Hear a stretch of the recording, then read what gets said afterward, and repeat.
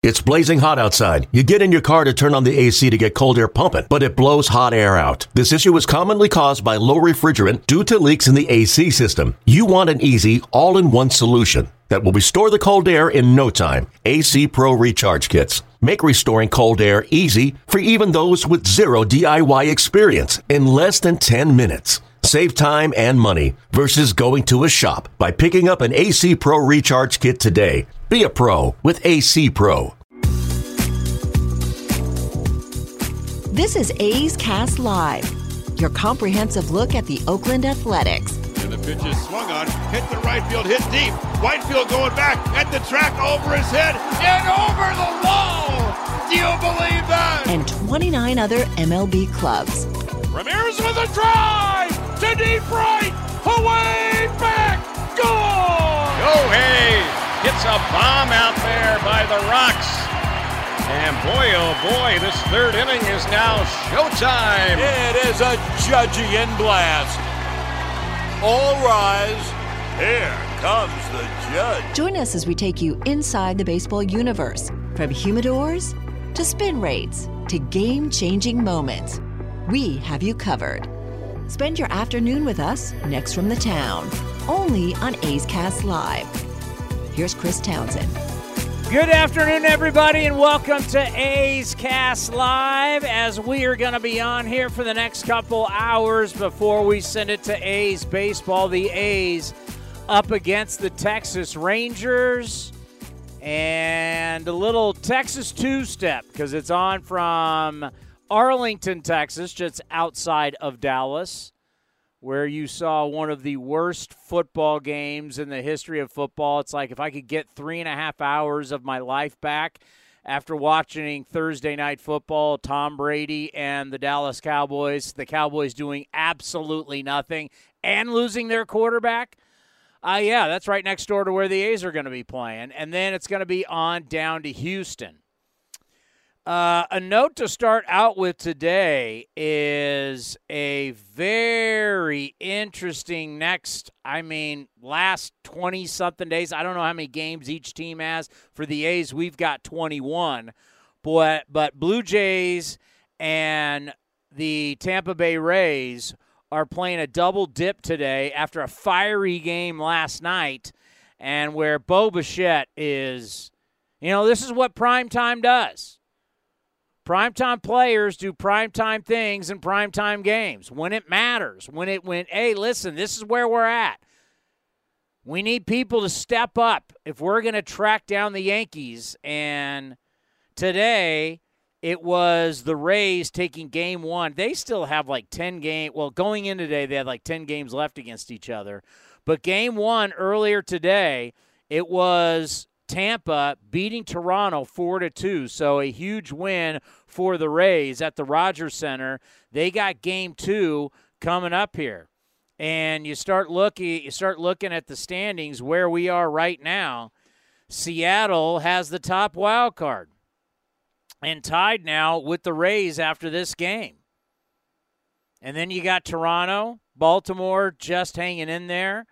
But right now, it's Seattle, Tampa, and Toronto. And can either Tampa or Toronto track down the Yankees for the division?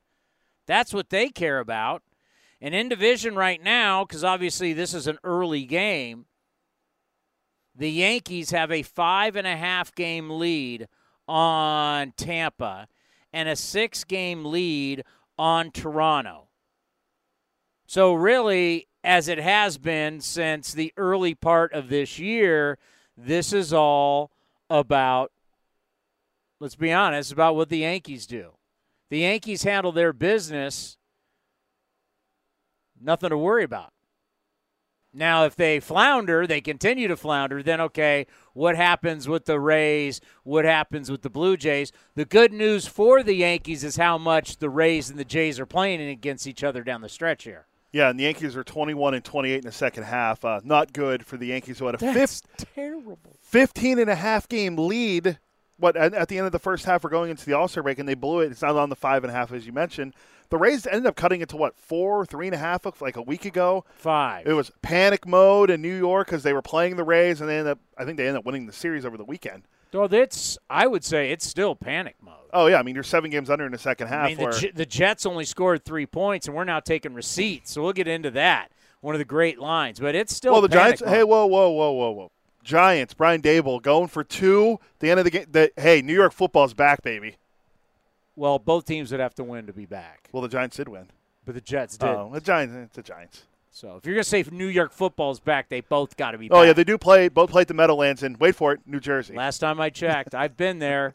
I will verify it for you. It's awful. Stadium's beautiful. It's a $3 billion, whatever it is. But the wind, you're out on the marshes. You're right across from New York. The Hudson separates you. And the wind blows the entire game, and it's miserable. I can't imagine spending that kind of money to go to those 8 games. I can verify being on the sidelines at that stadium. What's it called now? Isn't it MetLife Stadium? Is it still MetLife? I think it's still MetLife. They all changed. I mean, what did Seattle used to be? Seattle was wasn't it the Link. The Link. Now it's Lumen Field. Like last night I'm watching, I'm like, going, they got a new name? I mean, you never know year to year what the name of the stadium is going to be. Hell, Heinz Field is no longer Heinz Field. It's Sleege. I don't know how to say it. It's some insurance company from Michigan that took over. It's not the ketchup bottle anymore? No, it's a company from you're telling me you couldn't get Primanti Brothers or any Pittsburgh-based company to take the naming rights? You had to outsource it to a Michigan law firm or whatever they are? I have not. I still see on our stuff, whenever we're playing on certain things, like whether you're on MLB app or you get notes or whatever, it'll say Ring Central Coliseum. I've never even said Ring Central Coliseum. Well, we are. I mean, we have the branding on the stadium, on the field. There's nothing that we produce that says Ring Central. No, not usually, except for the spots we play in Ace Cast Live. Really? We have spots. There's a Ring Central one, yeah. I've never said. No one's ever told me I have to say it. And my office line that I've never once checked in my entire life with the A's is through Ring Central. I don't even have an office line. I didn't know I had one either until I started getting emails about people leaving me voicemails. Hey, let's be honest. I talk more about the A's than any human being alive. That's a fact. And I don't say Ring Central, or do I have a Ring Central phone, or do I have an office? Do we even have an office in the offices at the – wait a minute. The A's have 2 offices. The A's have an office at the Coliseum, and they got one. Technically 2.5 if you count the half of the Oakland Arena. So we got 3 offices, Jack London, half at the arena. And the Coliseum. Do you even call the one the Coliseum? That's our main office. Let's just call those 2 one. That's our main office. Let's just call the arena, ballpark. Let's just call that one. So we have 2 offices. We don't have a desk at one? I have a desk now finally at the Jack London office. Do you really? You have a desk? Yeah, I'm in there almost as much as you are. I haven't been there. I've been there twice. God, when was last? 3 times, I think, in the last month or 2. We're always at the Coliseum. We're here. I haven't been there since the pandemic. Prior to this year, I hadn't been either. So I haven't been there since 2019. Nobody cares, but there you go. Do I have it? We got to get – God, you sent me a great article, and I left it. How about I give you the guests first? Yeah, give me – who we got? So we honor Dave Stewart, retired jersey on Sunday. We have – Bob Kendrick, the president of the Negro Leagues Baseball Museum, who was at the ceremony. He'll be on at 3 o'clock. And the man himself, Dave Stewart, will be here at 3:30. He told me he's in his office in Nashville. So he's working to get that major league team in Nashville. So talk to Stu from Nashville. Well, I got to tell you, I've been a part of a lot of ceremonies. This ceremony that happened on Sunday was really special. And kudos to the A's for really doing it right. And I don't know. Everybody views things differently. Everybody takes these experiences and they mean to you different than they do other people. Now, one thing that I do know is that everybody had the reaction that this was beautiful, that this was great, that it was well done. The whole thing was just fantastic.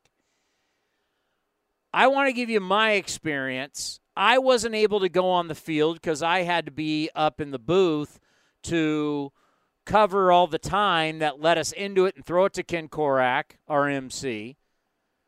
And then when Korak was done, I had to take it over and get it to the network and A's Cast. So I'm sitting there by myself in the press box.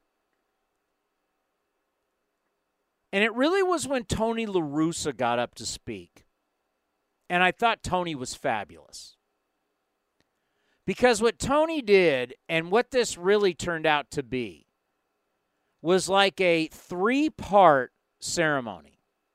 This was a ceremony to honor the great Dave Stewart, who I've made it perfectly known how I feel about starting pitching.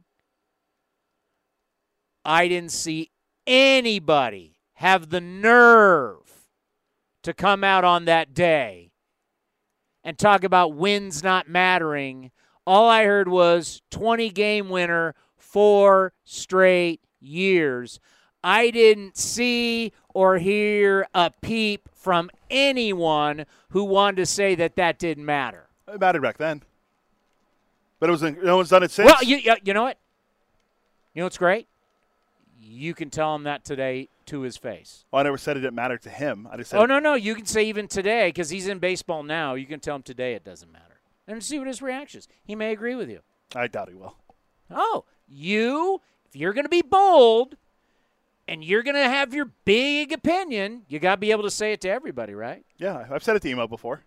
And he disagreed with you? Yeah.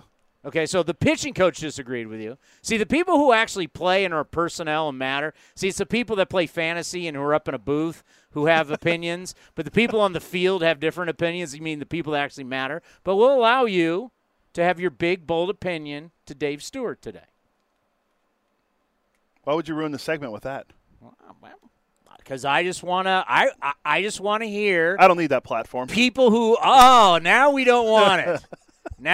He's like a GM. He wants to have these big ideas, but when it comes to actually face the music, they run and hide in their offices. Yeah. Have you ever seen that? Hey, where's all these accountable GMs with all their data and all their Ivy League degrees and how smart they are and everybody who's old school is stupid and doesn't know and the game has passed by?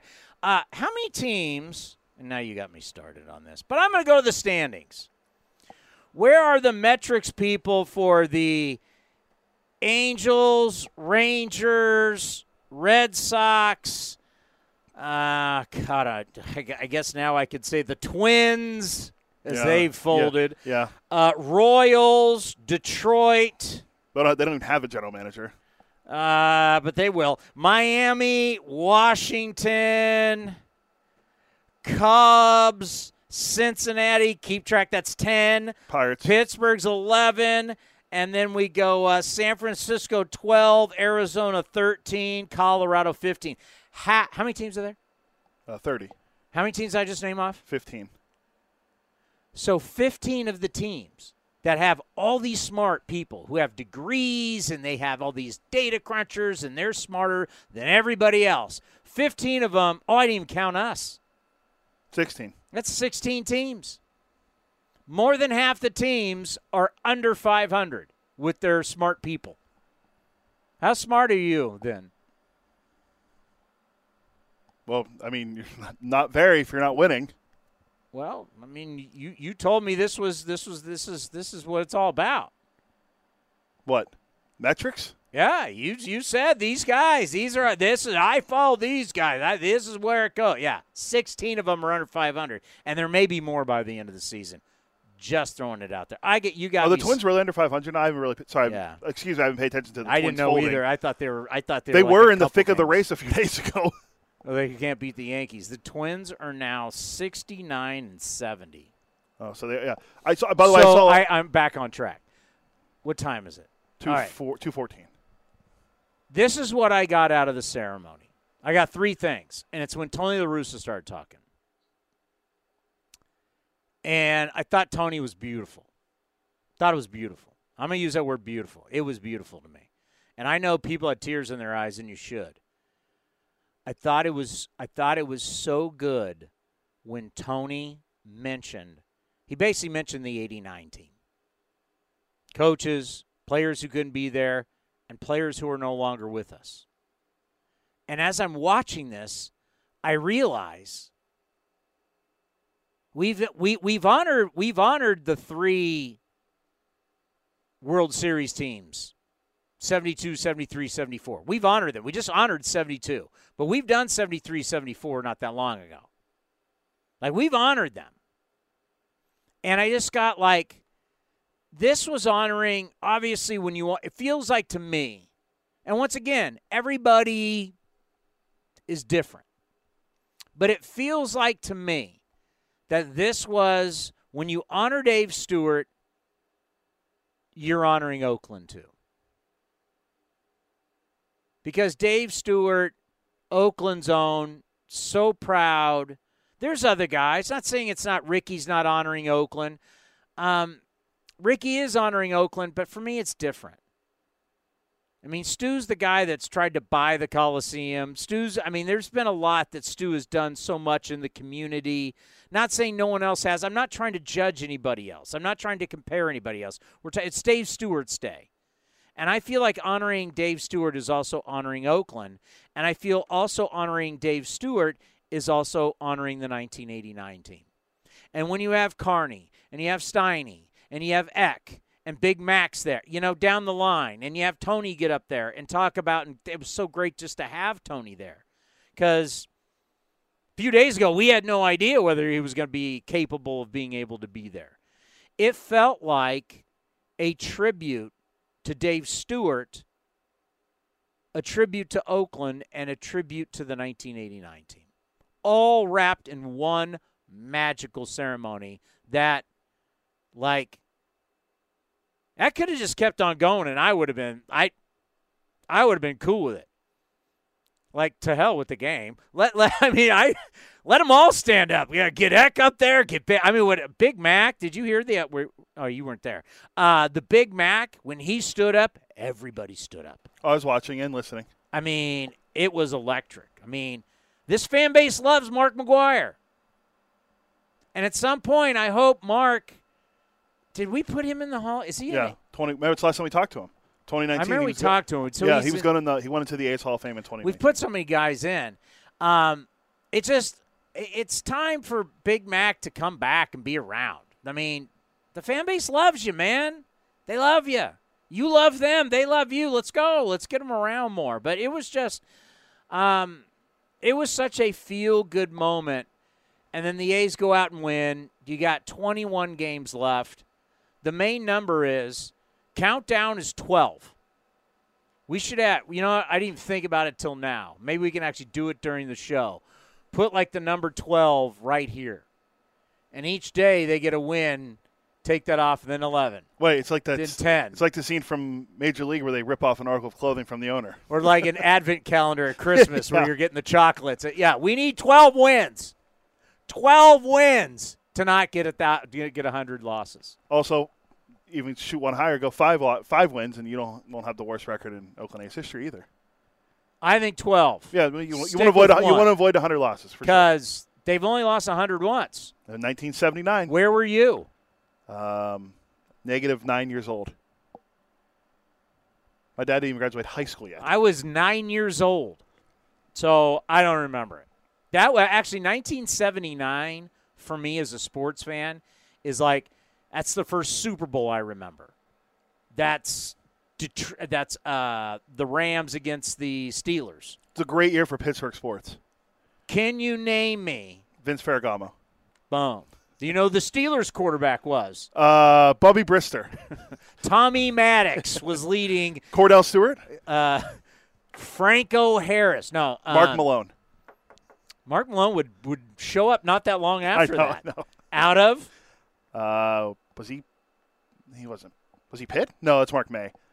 Mark Malone. Mark May was an offensive tackle. I know, but he went to. But I was the double M. I was. That'd be Arizona State. Okay, yeah. All right, so that was the first year, and also, as Cody said, great year for Pittsburgh sports. That was Pirates-Orioles. You know what? Good on me, because a lot of people see great games, because you only see so many games when you're a young kid, because you don't have games. I know, it's hard to believe in the 70s we didn't have MLB Network. We didn't have ESPN at the time. The World Series was the World Series and the Super Bowl, and a lot of people become like, all of a sudden there's Cowboy fans everywhere. Well, because Cowboys are always playing on national television. So when you're a kid, the teams that play most nationally is where a lot of people get their fandom. Like, there wouldn't be a shock, because even though I kind of remember, I mean, the Steelers won 4 Super Bowls when I was a kid in the 70s. Like, would you be shocked if I was a Steelers fan? If you really thought about it, you'd be like, well, I mean, when I was watching TV, it was always the Steelers were on. I mean, when I was a kid, I mean, in the 80s and early 90s, the Steelers weren't great. That's why I grew up liking the 49ers. Oh, boy. But I get what you're saying. Like, that's why you said about being a Steeler fan. Yeah, I wouldn't be shocked. I mean, plus they also have the fans travel, and they're known everywhere. It'd be different if you're like a Miami Dolphins fan or the Falcons. Dolphins in the 70s won a lot of games, including being 1972. undefeated. Yeah, but if you're like a Falcons fan or something like that, it'd be a little different. Yeah, I'm a New Orleans Saints fan. You know, when I was growing up, and Archie Manning. Like, we have fans. I have friends, and you know one of them. He's a huge Jaguars fan. What have they ever done? I don't even get me started on that. Because I know who you're talking about. And I was like, how was that pop? What, Mark Brunell? You're a big Mark Brunell fan? Like, why are you a Jaguars fan? He didn't really have a good explanation for that. But, yeah, that was 79. That was it for me, right? And then the first Super Bowl party I ever went was the Raiders against Dick Vermeil, San Jose State Spartan great, now NFL Hall of Famer. Dick Vermeil, former San Jose State player.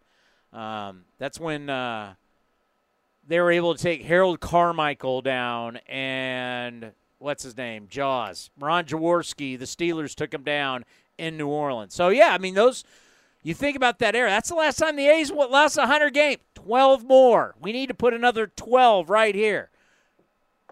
We'll do that maybe during the commercial break. I'll just get a 12. TB12. 12th man, like Seattle last night? 12th man, TB12. Who else was 12? Well, there's great number 12. Terry Bradshaw. Was Bradshaw 12? Yeah. I've started to realize that as I've gotten older, I'm horrible. I know, you're putting me on the spot now. I'm trying to think of like what quarterbacks were number 12. I immediately think Bob of Brady. Greasy? I immediately think of Brady and TB12. And Bradshaw. Great number 12s in sports. Like people I thought the other day I said Stu's number was 32, 34. I don't remember anybody's number. Unless you're a single-digit number. John Stockton, Aaron Rodgers, Roberto Alomar, Roger Staubach. Okay, first of all, if you put up a list of 1 through 100 and you said, give me Roberto Alomar's number, you're not going, it's 12. Another Western PA guy, Joe Namath. Joe Willie was 12? Another PA guy, Jim Kelly. Okay, some people know everybody's numbers. I'm sure, like Dave Feldman knows everybody's numbers. All right, here's this is from Sports Illustrated 12 years ago. Best athletes were number 12. Terry Bradshaw. Pretty big deal. Tom Brady. Greatest ever. John Stockton. Pretty big deal. Roberto Alomar. Wouldn't have no clue. Dickie Moore. Former Montreal Canadian. Who? Jim Kelly. Jim Kelly. The K-Gun. Another hockey player from the Canadians that I'm not going to butcher his last name. Jan Cornier? Yeah, something like that. Never even heard of him. Roger Staubach. Hey, you know who Roger Staubach is? Yeah. Captain America. Yeah, he played at Navy. He was a Heisman Trophy winner, fought for our country. That's Roger Staubach's an American hero. Jerome McGill. And I hate the Cowboys. I interviewed Roger Staubach one time. I was in awe. This man's an American hero, and he's like the greatest guy ever. For all of us who can't stand the Dallas Cowboys, you got to like Roger Staubach. Roger the Dodger. Jerome McGillna, who would never have known that. Who also played for the Penguins. The Snake. The great Kenny Stabler, the Hall of Famer. Dwight Howard. Get him off. Get him off. Joe Willie Namath. Greatness. Wore pantyhose on the sidelines. Yeah, so 12. That's what the A's need. Wouldn't it be, because why does it matter now? It matters because we're already 16.5% to get the number 1 pick. With the Pirates and the Nats. So it doesn't matter anymore. You got to have the worst record. Or I would be doing what we saw. Who was in town on Saturday? The White Sox? Who was in town on Saturday? There was a saying about him and getting the first pick in the draft. It was pretty big around here. Everybody was saying it over and over and over. Suck for luck. Suck for luck. Andrew Luck was in town. He was. As the Trojans are back, and they rolled the Stanford Cardinal. That was Luck was in town. Suck for luck. There's no more suck for luck. It's now a situation to where, because we're seeing all these great young players that keep coming up, and it's a lotto. So you want to be bad. If you're going to be bad, you want to be bad. You want to be one of the three worst, so you got 16.5%. That's what you want. Yeah, Dylan Cruz is one of the guys that could be one of the top picks in the draft. Hey, the A's need outfielders in the system. I don't care who it is. Well, I do care who it is, but just don't take a catcher. Whatever you do not take a catcher. Whether you get the first pick, the second pick, the third pick, the sixth pick, do not pick another catcher. Do not. Don't go with best player on the board. If the best player on the board at that point is a catcher, do not draft it. Shea Langeliers, back in Texas. Great story, right? Langeliers has shown some. The other day when he made that backhand pick and threw that seed to third, Langeliers has got some unbelievable skills. Now, one skill he's going to have to get better at is putting the bat on the ball. But Langeliers started out his career in Arlington, grew up in Texas, not far from Arlington, 3 for 12, 2 doubles, and his first dinger. Since then, do you know what his numbers are? Not good. I know that. 7 for 47, hitting a .149. 1 dinger, 21 strikeouts, 13 games. But I'm not going to complain. I've seen enough of Shea Langeliers to know that I like him. I'm excited about him, and all of this for me is about getting his feet wet, and let me see where he is in the lineup today. He's DHing today, hitting fourth. Perfect. All of this is about just getting him ready for next season and being a major part. All these guys, just they're flying on the planes, they're staying in the hotels, they're learning the big league life. You're not giving them a bite of the carrot, you're giving them a nibble. So this offseason, they now know what the big league lifestyle's like. Now they crave it, they need it, they want it, they're hungry. That's what having these guys here, it means so much. Coming up next, the word context is playing big right now. But the problem is our sport is awful with it. I want you, Cody, to look up the word context. And I'm going to tell you why baseball really struggles with it. And a player for the A's is doing something that I want to see.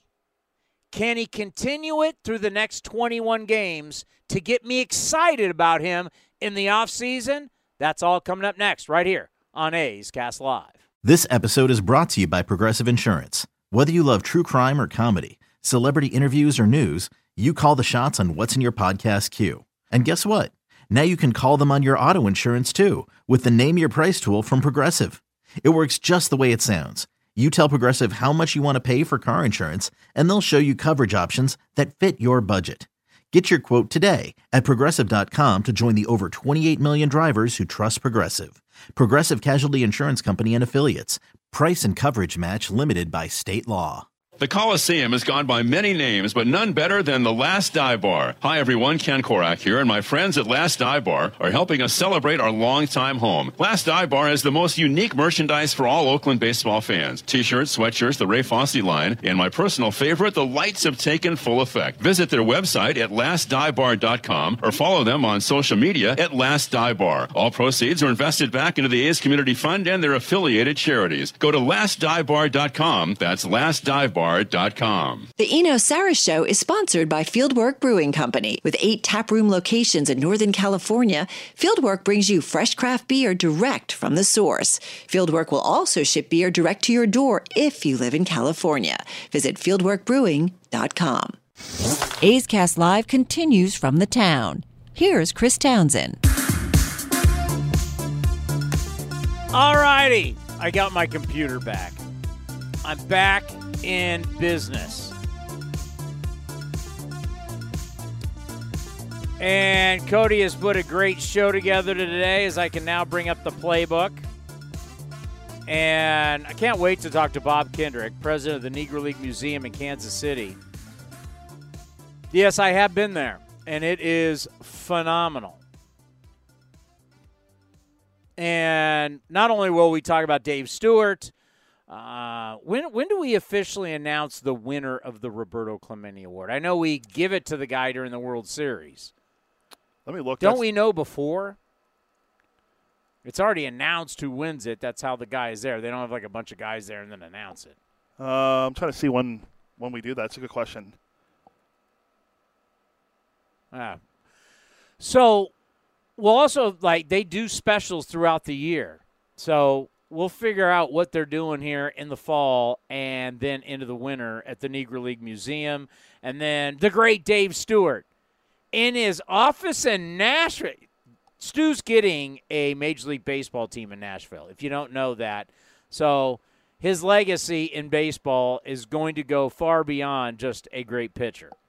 And, in what he's done community-wise, what a great human being. But now he's going to be a baseball owner. Did you find out? I stalled as long as I could. It looks like it's saying voting ends. Let's see. Hold on. They'll end through the regular season on Wednesday, October 5th. The winner of the fan vote will count as one of the – it doesn't have the date. All right, did you look up the definition of context? I did. What do you got? According to dictionary.com, context is the parts of a written or spoken statement that precede or follow a specific word or passage, usually influencing its meaning or effect.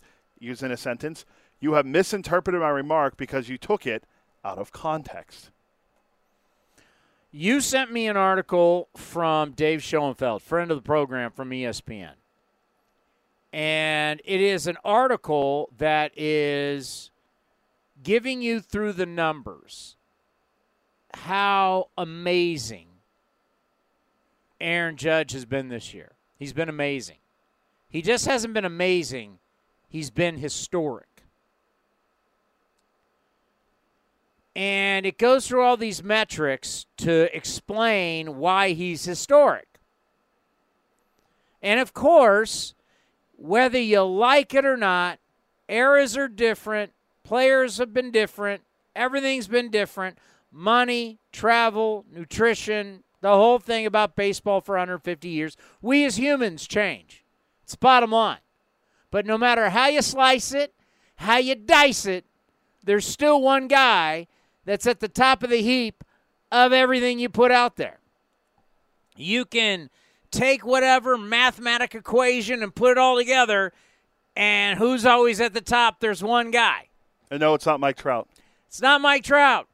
And this guy, they didn't have steroids when he played. Now, there's people that crap on a bunch of different things about when he played, but the numbers are the numbers. And no matter what's happened in life since he played, you can't take him down. You just can't. That player is? George Herman Ruth. You just can't. Also known as Babe. I honestly think that there were a lot of people who wanted to take down Ruth and said, we're going to get into the metrics, and then they started doing all the metrics, and I realized, yeah, he's the best WAR guy. Yeah, he's best weighted runs created plus guy. He's the best. Everything you put out there, he ends up being number one. Yeah. Had a nice little career. I mean, it's literally I bet they thought Bonds will take him down in weighted runs created plus because this is the new isolated this. Expected this. I mean, he's tops of everything. You just can't take his numbers down. The only knocks I ever hear about Babe Ruth, well, he didn't face the pitching the guys have now. Sure, whatever. Also, he didn't get 3,000 hits. 714 home runs, a career 342 hitter, 2,214 RBI. He did steal 123 bases, which is pretty impressive. But give him the at-bats. He'd had 1,164 OPS, 206 OPS plus. That's But give him the at-bats. the number of at-bats he had in his career, 8,399. 8,399. That means nothing to you, nor should it. Let me explain. All the other guys he's against, they did it, and they were 10,000. Give me Hank Aaron's at-bats, the great Hank Aaron. How many at-bats did Hank Aaron have in his career? 12,364. Go back to Ruth again. 8,399. Wait, let me make See sure what I I'm got saying? that right. Make sure I got that right. Yeah, 8,399. This is why when you start doing metrics, you can't take down Babe Ruth. Give me Bonds at-bats. Super Barry's the greatest player I've ever seen. Was he PEDs out? No question. But he was the best player I've ever seen. Should be in the Hall of Fame. It's a joke he's not. 9,847. I mean, where do you want? What player that didn't participate in a World War I or World War II that you look at all-time greats is going to be able to match the volume of Babe Ruth and the at-bats? Why Babe Ruth is king is because his volume's so great and very little at-bats. Think of it this way. Bonds had a 182 OPS plus, which means he's 82 points above league average. George Herman Ruth, also known as Babe, that's what you call him, 206. Yeah. 106 points above league average. So, in this article, the greatest players, when you come to analytics, the greatest years, by the way, are Babe Ruth and steroid guys. And now Aaron Judge. Mickey Mantle's up there with a year. Hack Wilson had a good year. We had all the RBIs. But when we start talking about this 200, when you get to 200, you're a 100 over replacement players. You're a freaking legend. You're looking at McGuire, you're looking at Sosa, you're looking at Bonds, and you're looking at George Herman Ruth. Speaking of McGuire, let's see what McGuire's OPS plus was that year when he hit 70. It's the steroid guys. It took steroid guys to do what? 216. Yeah, it's steroid. The steroid guys and Ruth. If you take these guys off steroids, still no one sniffs Ruth and everything. So it is. But this article starts breaking guys down. It's a good article. Go read it, ESPN.com. It's about Aaron Judge once again and where this season's ranking him as an all-time great. I just want to read one paragraph, and I think this paragraph tells you everything you need to know about baseball and baseball versus our other sports. And this is a struggle, and this is what I'm going to ask Eno Saris, our national baseball columnist from The Athletic, who now comes on A's Cast Live every single week, and then we replay it on A's Cast. Friday at 3:30. Brought to you by Fieldwork Brewing. I'm going to read you this paragraph. And I think this paragraph says a lot. And I would love to be at a Sabre conference. That would be a Sabermetrics conference. And just read this paragraph. Now, I'm reading. Now, OPS plus and weighted runs created plus are hardly perfect. They don't factor in the game context of the performance. A home run with a 10-0 lead has the same value as a walk-off home run. Judge, by the way, has 3 of those this season. The other flaw is that both are rate statistics as opposed to cumulative. A 200 OPS plus and 575 plate appearances obviously isn't as valuable as a 200 OPS plus in 675 plate appearances.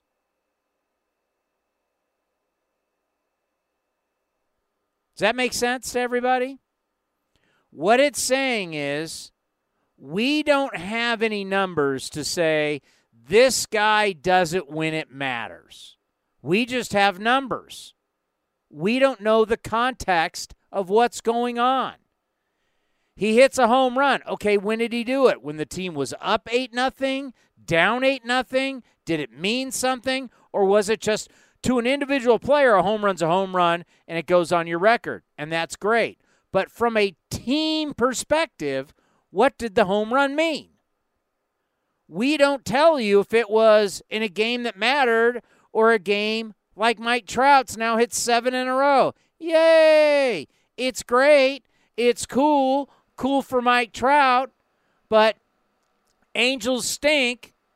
And this may be the one year, and I threw a curveball that buckled Eno a little bit, but Eno falls back on what they all fall back on. We can't determine whether a guy's clutch or not. Shohei Ohtani and Mike Trout both stunk when the Angels lost 14 in a row, cost them their season, and got their manager fired. True or false?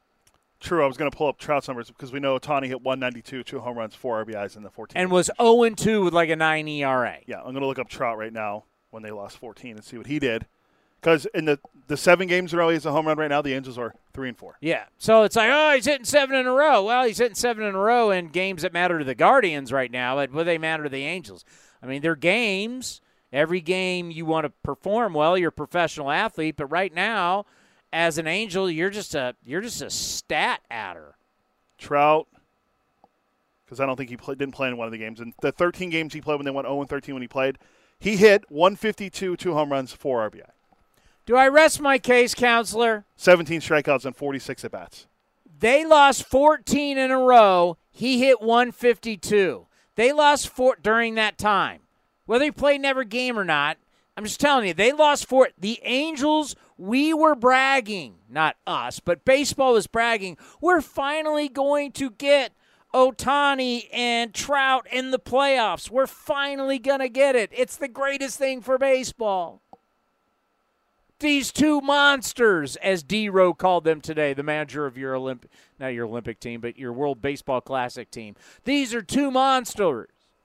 Well, you're two monsters when you lost 14 in a row and got your manager fired, the guy who's like a lifetime Angel, loves the Angels, Joe Madden, Trout hit a $152. Ohtani hit what, 198? I think it was 192. 192, $152 and 198. 4 total home runs, and I think it was 6 RBI. And Ohtani went 0-2 with like a 9 ERA in his 2 starts. Yeah. Well, sorry, it was 8 RBI. They each had 4 RBI in that span. I can say that these two monsters, when their team needed them most, they gagged.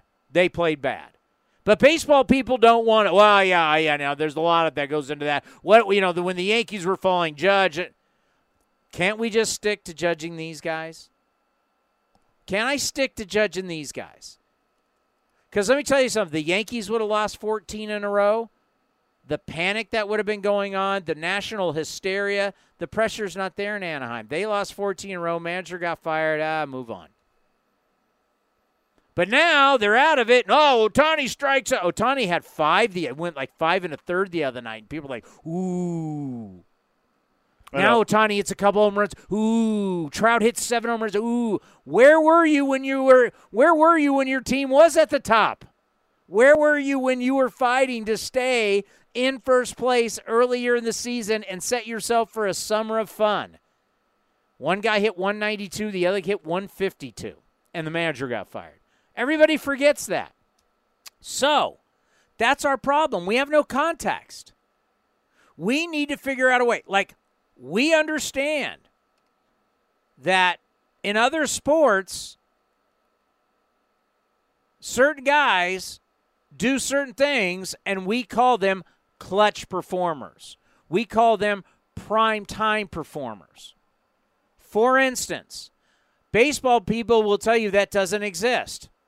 What would Golden State Warrior people say about Klay Thompson and Steph Curry? They're clutch and they're winners. But in baseball, that doesn't exist. Okay. Tom Brady. He might be the most clutch athlete we've ever seen. But if he was a baseball player, they'd tell you clutch doesn't exist. Same thing with Michael Jordan. Michael Jordan was very clutch also. Last time I checked, I saw those NBA Finals games, those playoff games. He had a couple of big game winners against Utah. Jack Nicklaus and Tiger Woods in major championships. Clutch also. I mean, how many clutch goaltending have we seen in the NHL and the Stanley Cup playoffs? Patrick Waugh.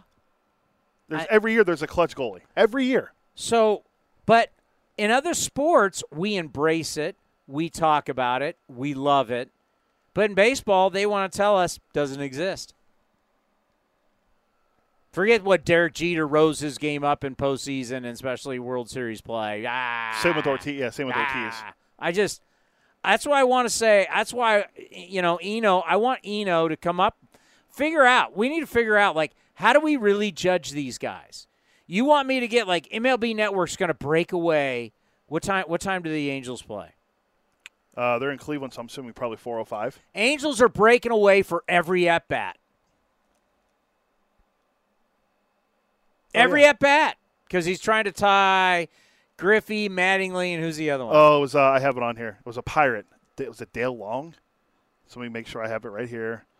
It was Dale Long, Mattingly, and Griffey. Griffey did it in 93, Mattingly did it in 87, and Dale Long did it in 1956. Cool. Great. Individual thing. Like, what does it matter? Like, it's cool, but it means nothing.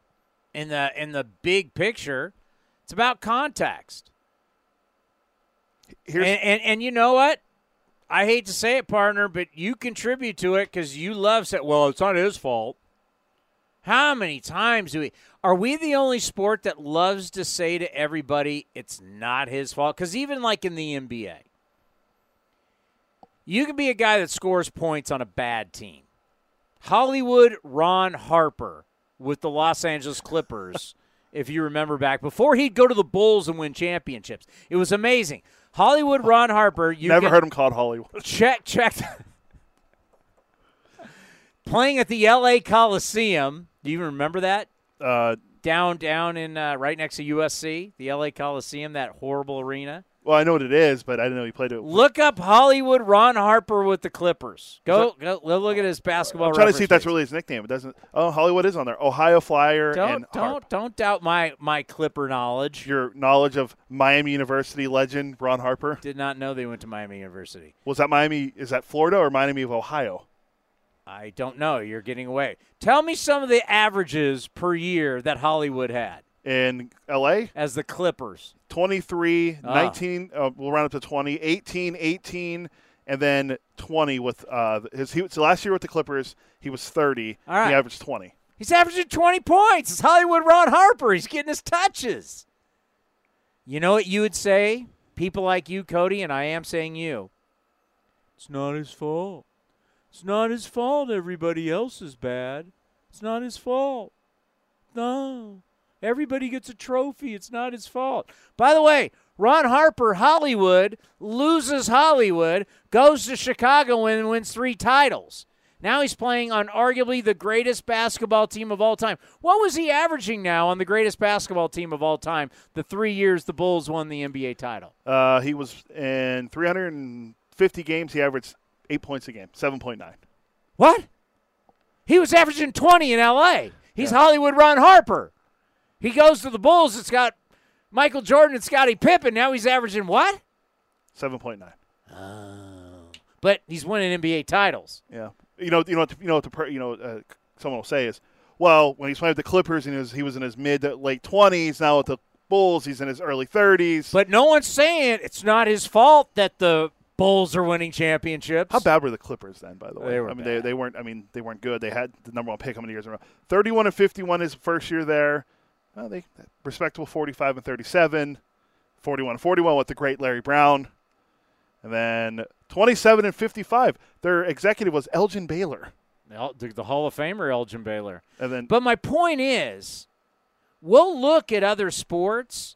Like, we'll look at quarterback ratings in the fourth quarter. We can look at when you're down. There's all these things that we can look at, basketball metrics. We can see how you shoot, how you perform later in games, crunch time. We can do all that. Baseball, all you guys don't want to have that. You just want to have a bunch of robots who accumulate stats, and you bring up numbers, and that's how you tell me if a guy's great or not. I don't know. Like, finally, it was the New York crowd who just said, hey, does anybody notice A-Rod never hits a home run after the seventh inning? Or when it matters. Never hits a home run. It never. It just, he doesn't. It's just like, so can we get something where we can actually, because I think I have proven a little bit, is it a small sample size? Okay.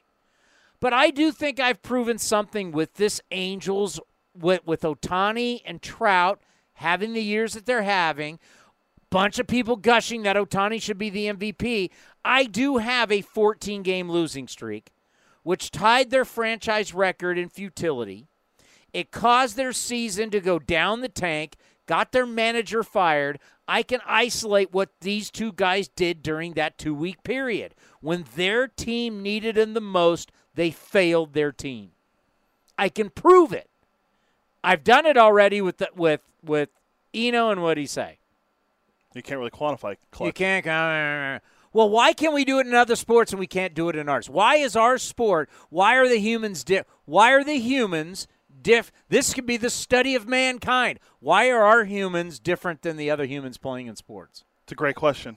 Because I'm pulling up an example right now for you. You mentioned how Trout and Ohtani didn't show up. Everyone gets on Aaron Judge. Judge isn't helping the Yankees win.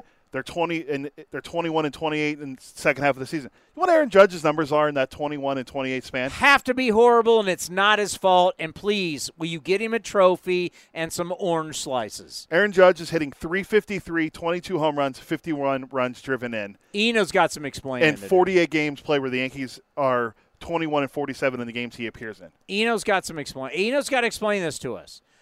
Angels bad, their two-star players bad. Yankees bad run, he's still great. Oh, his OPS was close, is almost, if you round it up, is at 1,300 in that span. So can we come up with some metric for players that, okay, this guy's doing it when it matters? Because we got so much of, well, it's not his fault. And you guys keep throwing the 7 innings, 1 run. How many guys lose who go 7 innings and 1 run? Jacob deGrom. In 160. When's the last time he did that? And how many times has that even happened? So, someone had a stat the other day that in like half of his starts in Major League Baseball, he's given up 1 run or fewer, something like that. Which I don't think I screenshotted that, but I don't think deGrom's done it this year. But hey, Framber Valdez has matched deGrom on this quality start streak, and by the way, he just did it with a complete game. What's that? We still have those? By the way, is he now in the talk for American League Cy Young? I think so. I think we go Verlander, Cease, him. But context is something that we need. We need something to be able to put stuff in context, to really understand who deserves these awards, just not stat stuffers. Because right now, isn't that what this paragraph just said in this article of analytics? They don't factor the game context of the performance. Like, look, you could tell me that a guy has a 200 OPS plus, but one guy did it in 575 at-bats, the other guy did it in 675. 100 more at-bats, it means he was way more productive. Yeah. But there's no context to your analytics. So can we come up with something that actually lets us know what it is? I mean, I would like that if they did.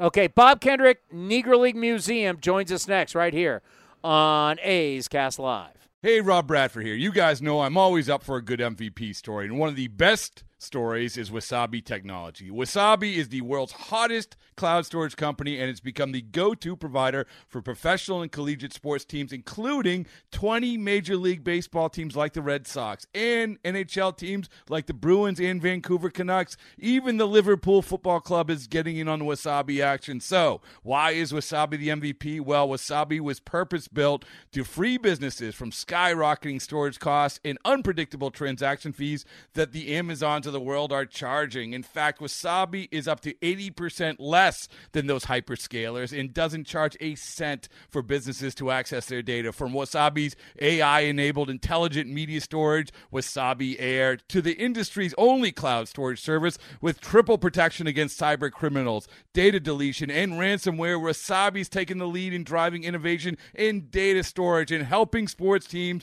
to unleash the power of their data. Wasabi, another Boston-based championship team. The Coliseum has gone by many names, but none better than the Last Dive Bar. Hi, everyone. Ken Korak here, and my friends at Last Dive Bar are helping us celebrate our longtime home. Last Dive Bar has the most unique merchandise for all Oakland baseball fans. T-shirts, sweatshirts, the Ray Fosse line, and my personal favorite, the lights have taken full effect. Visit their website at lastdivebar.com or follow them on social media at Last Dive Bar. All proceeds are invested back into the A's Community Fund and their affiliated charities. Go to lastdivebar.com. That's lastdivebar.com.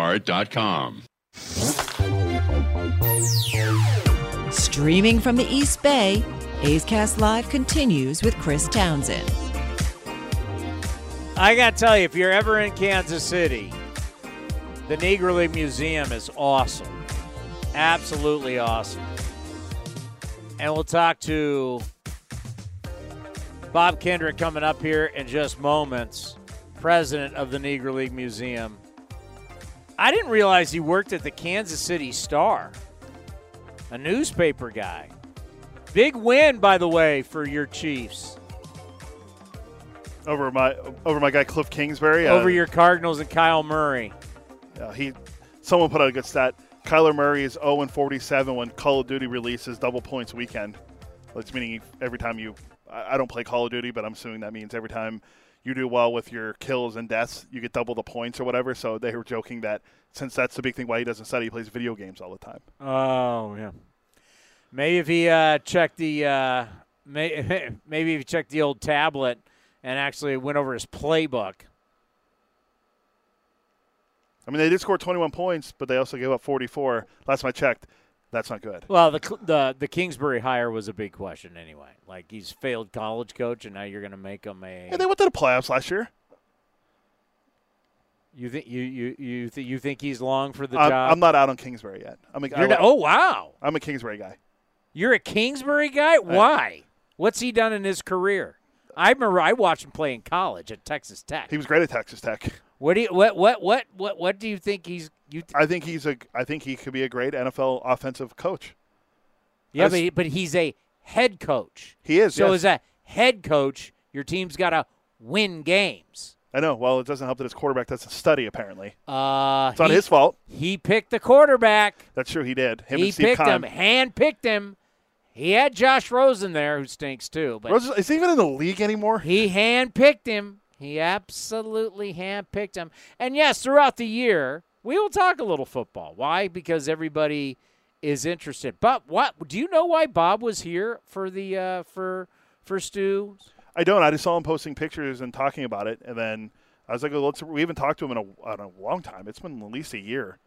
So I sent him an email to see if he was still good. I'm just waiting to hear back from him. He told me 5 p.m. Central, which is 3 o'clock our time. Yeah. And Ricky Henderson was there. It was great to see. Carney got up and talked. That was, as looking back on it, talking about the Dave Stewart ceremony, it was like 3 different things. It was like honoring Stu, honoring the A's in Oakland, and honoring the 1989 team. I got that vibe. But that's what it turned out to be. And I know Stu, being the type of guy that he is, now that I've gotten to know Stu, having worked with him on A's pre- and post-game live, which, by the way, I got to tell him I sent my hit. That's something that Stu is somebody that wants to include everybody, wants to make sure everybody's involved. You see why he is a great leader and why you could see how Stu is going to be a terrific owner.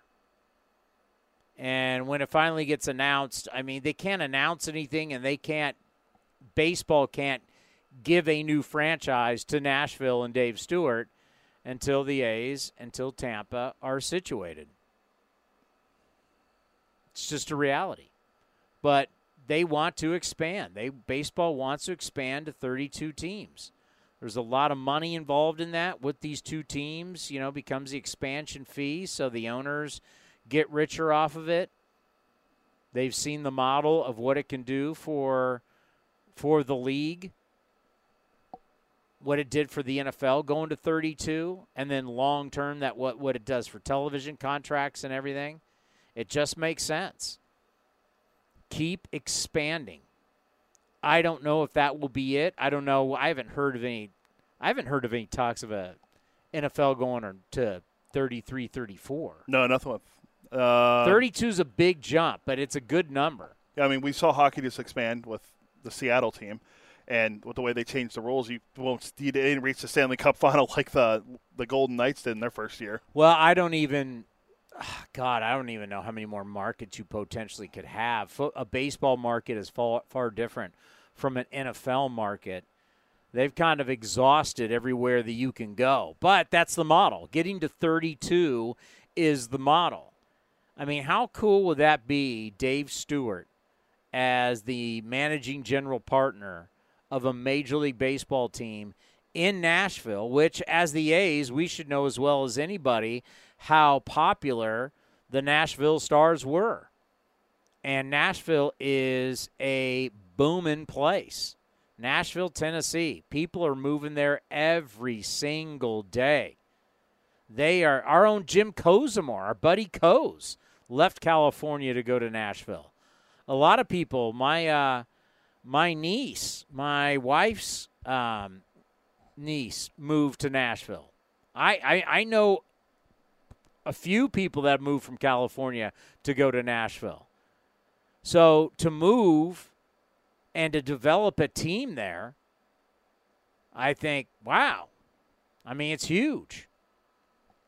And you put them in some type of, I got to think, I don't have the map in front of me, but just thinking about it, like immediately you could start with like a rivalry with the Atlanta Braves.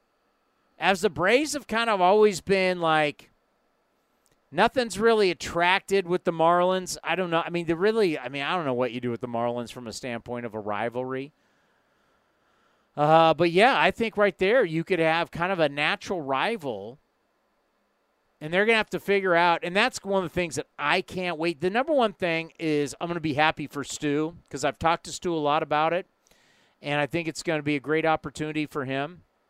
And what he's going to be represent, it's going to be an all-minority ownership group. It's going to be historic. It's going to be fantastic.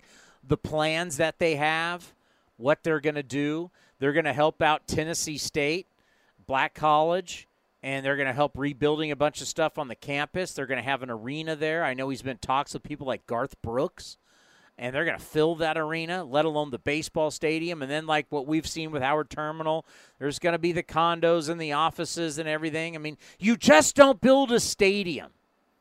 This is where the pro build at the Coliseum people they cannot wrap their minds around what people want. And I think it's because they know it's a way to really just save baseball in Oakland. It was build a stadium at the Coliseum site. It's there. You can do it. Just make it happen. But that was easy for the people who are not putting down the money and the people who don't pay for it. It's what you want. It's what's best, what you think is it's best for what you want. But as Stu is going to show you in Nashville, what we're trying to do at Howard Terminal, you just don't build a ballpark and then have an asphalt stadium. That model is gone. Nobody wants that.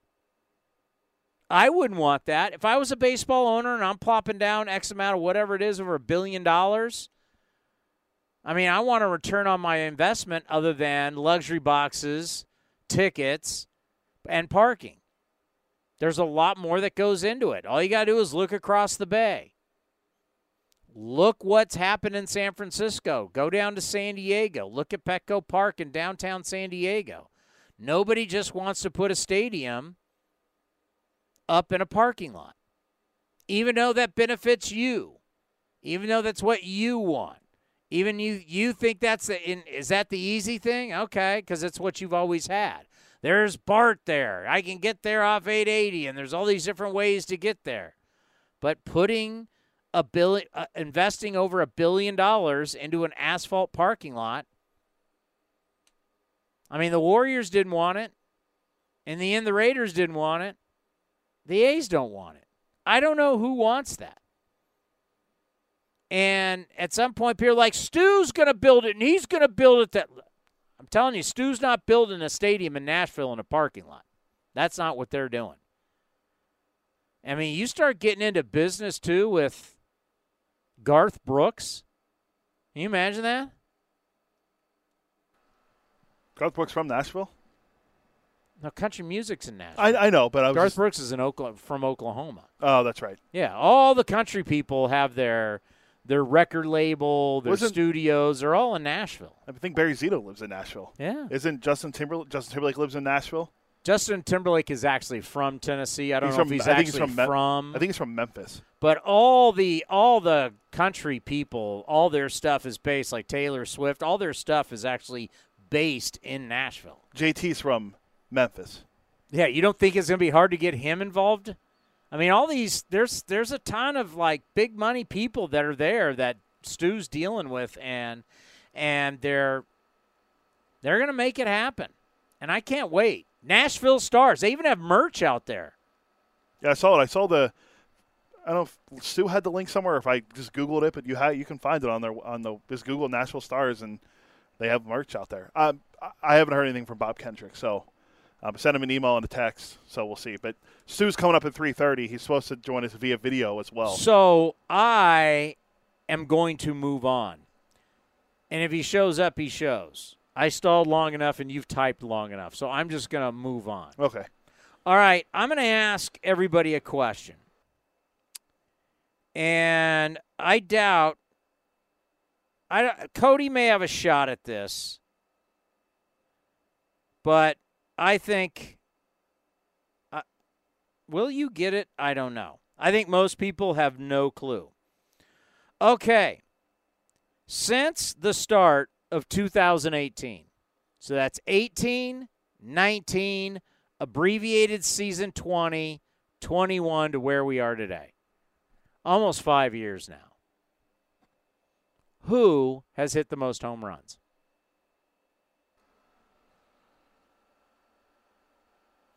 Since 2018, I have hit the most home runs in Major League Baseball. Who am I? I feel like I saw this graphic. It's not Eugenio Suarez, is it? I'm waiting for a guess. The guy is up there who you think. I'll take Suarez. Eugenio Suarez, 159. Aaron Judge, 157. Nolan Arenado, 149. Matt Olson, 146.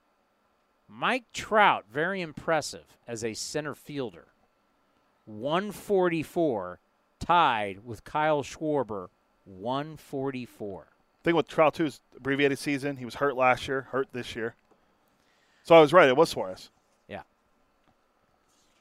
Well, he hit 49 in 2019 for the Reds. Well, so that helps. I'm not going to hate on him because what he's doing in Seattle, what he did with the Reds was in a bandbox. Yeah, 49 homers, and did he even get to? It was purely in a bandbox. So but you gotta give him credit. I don't think a lot of people would know that. But one of the reasons why I wanted to bring that up was Trout. As much as I'm gonna 49 home runs, 103 RBI. That's not good. That's not good. Once again. Also struck at 189 times. Once again, numbers with context. What are the context? Like, it's going to say 49 home runs. It's going to say 103 RBIs. It's going to add to whatever. What was his OPS?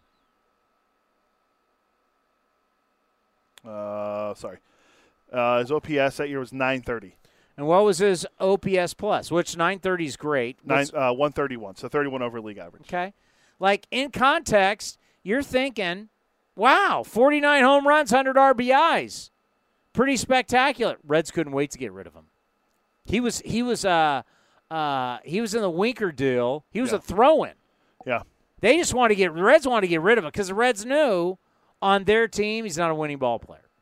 Think about this. In 4,000 at-bats, he struck out 1,200 times already. Oh, my God.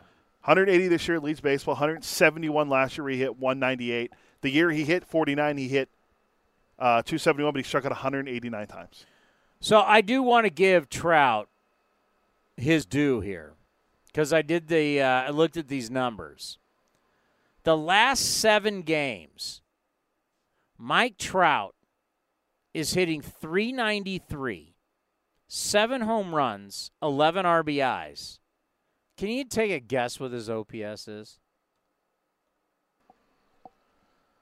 1,187. 1,647. He's slugging over 1,200 right now. And the Angels are 3-4 in those games. Just going to throw that out there because we always see these incredible stats. Like the evergreen tweet that'll last forever is Mike Trout hit 3 home runs in a game or something along these lines. And Shohei Ohtani hasn't done something since Tunkskin Arm something. They throw out some random name. And as the Angels lost 5-0 to Detroit.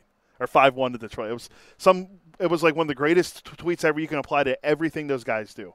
But that LPS is incredible. 1,000, what was it, 600? He's got 35 home runs in 100 games.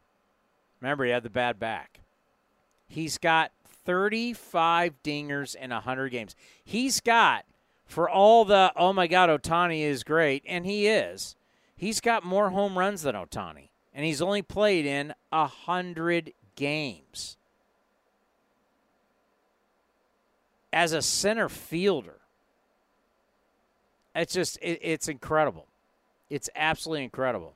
Now, what really matters is at Progressive Field is that the Angels can't win there. They've lost 18 of their last 19 in Cleveland. And Cleveland, my Guardians, who I did pick to win the Central and go to the postseason and make a run, got the win last night. They're back at it today. Where both managers yesterday, both managers were thrown out without a pitch being thrown. You want to talk about how ridiculous? If you didn't see the highlights, Ron Kulpa throws out Terry Francona because Francona thinks Jimenez is hit by a pitch. But really, nothing was really said. And then all of a sudden, Francona comes out to talk to him, throws him out. He goes nuts. They're going, did you see Francona? I saw the video circulating on Twitter. I didn't watch the whole thing, but I saw his. Francona, like, guy who's had health problems, is literally screaming an an expletive constantly at him. Blank you, blank you, blank you. Like he's literally lost his mind. Now, at the same time, the Angels pitcher is not allowed to take a couple pitches to stay warm. Phil Nevin says, what the hell is that? He comes out. He gets tossed. The pitcher was Ryan Tepera. I saw someone say. Is it Tepera? Yeah. He gets tossed. I saw, like, his Culpa said to him when Tepera was trying to ask what he goes, because I said so. That's what the umpire said to him, apparently. He gets tossed, and then Culpa later in the game gets hit in the mask with a foul ball, and he doesn't even finish the game. Okay, that's odd. I didn't know about that. I knew about the Tepera. He didn't even finish the game. Wow. So you had 2 managers thrown out without a pitch being thrown. And then the same guy who made a travesty of this game, he gets hit and he's gone. An absolute circus. But tonight in Cleveland, we will be breaking away. I think it would. I mean, I'm, here's the thing. It's like, okay, Trout, now all the spotlight is on you. Are you going to do it? Oh, good question. As we said earlier, all the spotlight was on them earlier this year when they were in first place and they lost 14 straight and he didn't do anything. Here we are again. All the spotlight's on you. Will you make it happen? Before we get to Dave Stewart, because what time are we out of here? 4:05 pregame, so 4. Stu told me he's going to zoom in shortly, so we got a few minutes.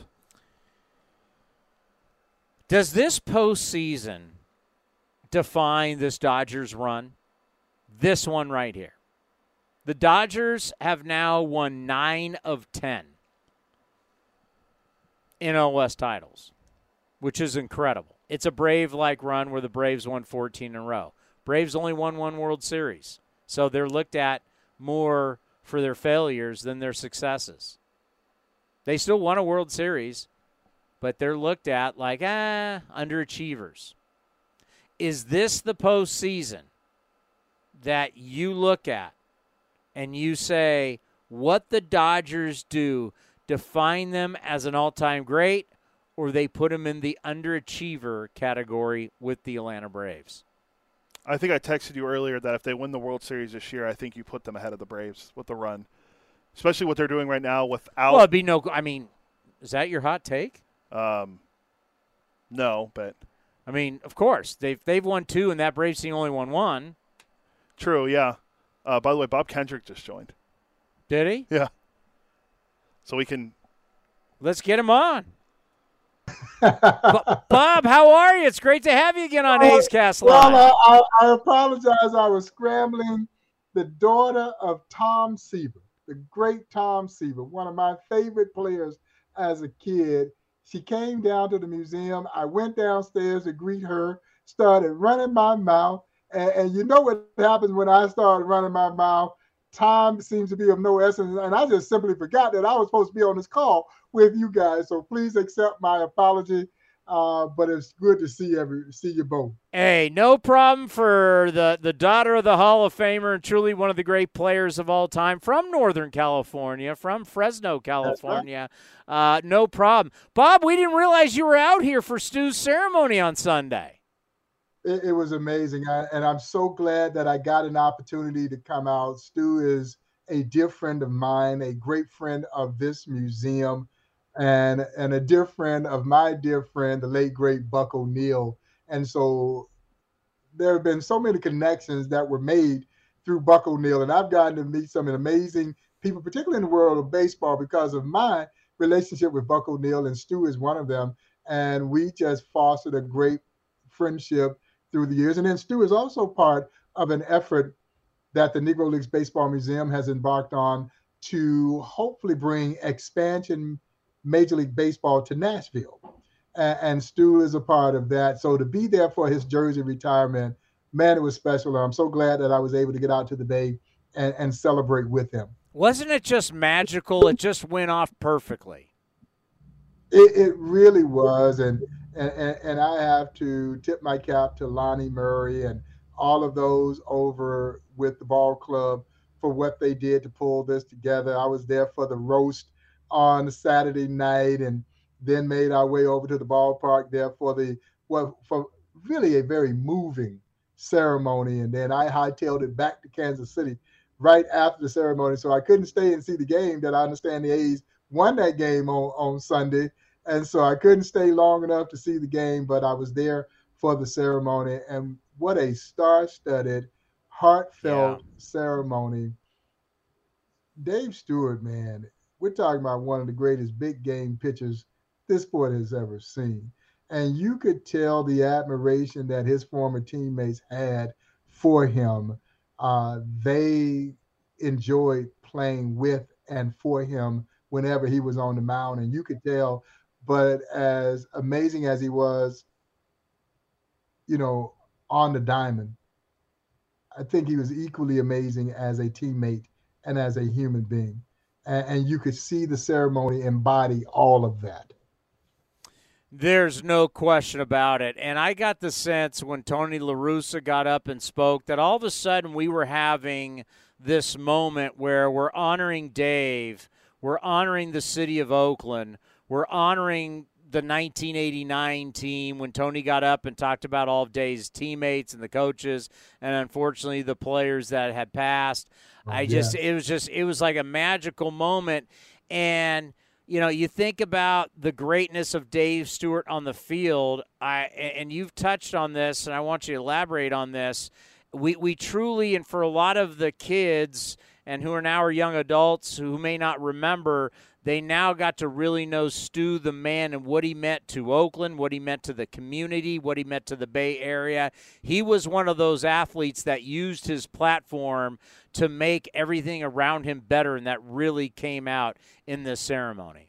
That was part of the reason that we, a number of years ago, inducted Stu into what we call the Hall of Game. And the Hall of Game, guys, basically honors former Major League greats who we believe embodied the spirit and the signature style that made Negro Leagues baseball a fan favorite. And Stu really encompassed all of that. Tremendous athlete, great baseball player, fierce competitor, the famous Stu stare with that cap pulled down and was just so menacing on the mound. And then you get to you see the man off the field and he's just an entirely different human being. But you can imagine, even for Stu, this is kind of a dream come true. Anytime that a kid comes home and can accomplish what he accomplished at home and then be able to share that with his family. And when I say family, I mean extended family. That's the entire city of Oakland. And to be such an exemplary human being, and as you mentioned, to use his platform to show others how they should consider living their lives. The selflessness is what really kind of grabs you when you talk to Dave Stewart. He is as genuine a human being as I've ever met. And like I said, it was an honor for me to be there, for them to extend the invitation for me to come and celebrate with his friends and family. And so, it's a moment in time that I will hold near and dear to my heart for a long, long time. Well, as you know, Bob, I've been to the Negro League Museum in Kansas City multiple times and made sure I got over to the Jazz Museum also while I was there, and it's absolutely just a magical place. And one of the things I wanted to give you the platform to, I know you have events that go on throughout the year, so what do you guys, if we have, we got fans that watch us from all over the country now that we're on YouTube and Twitter.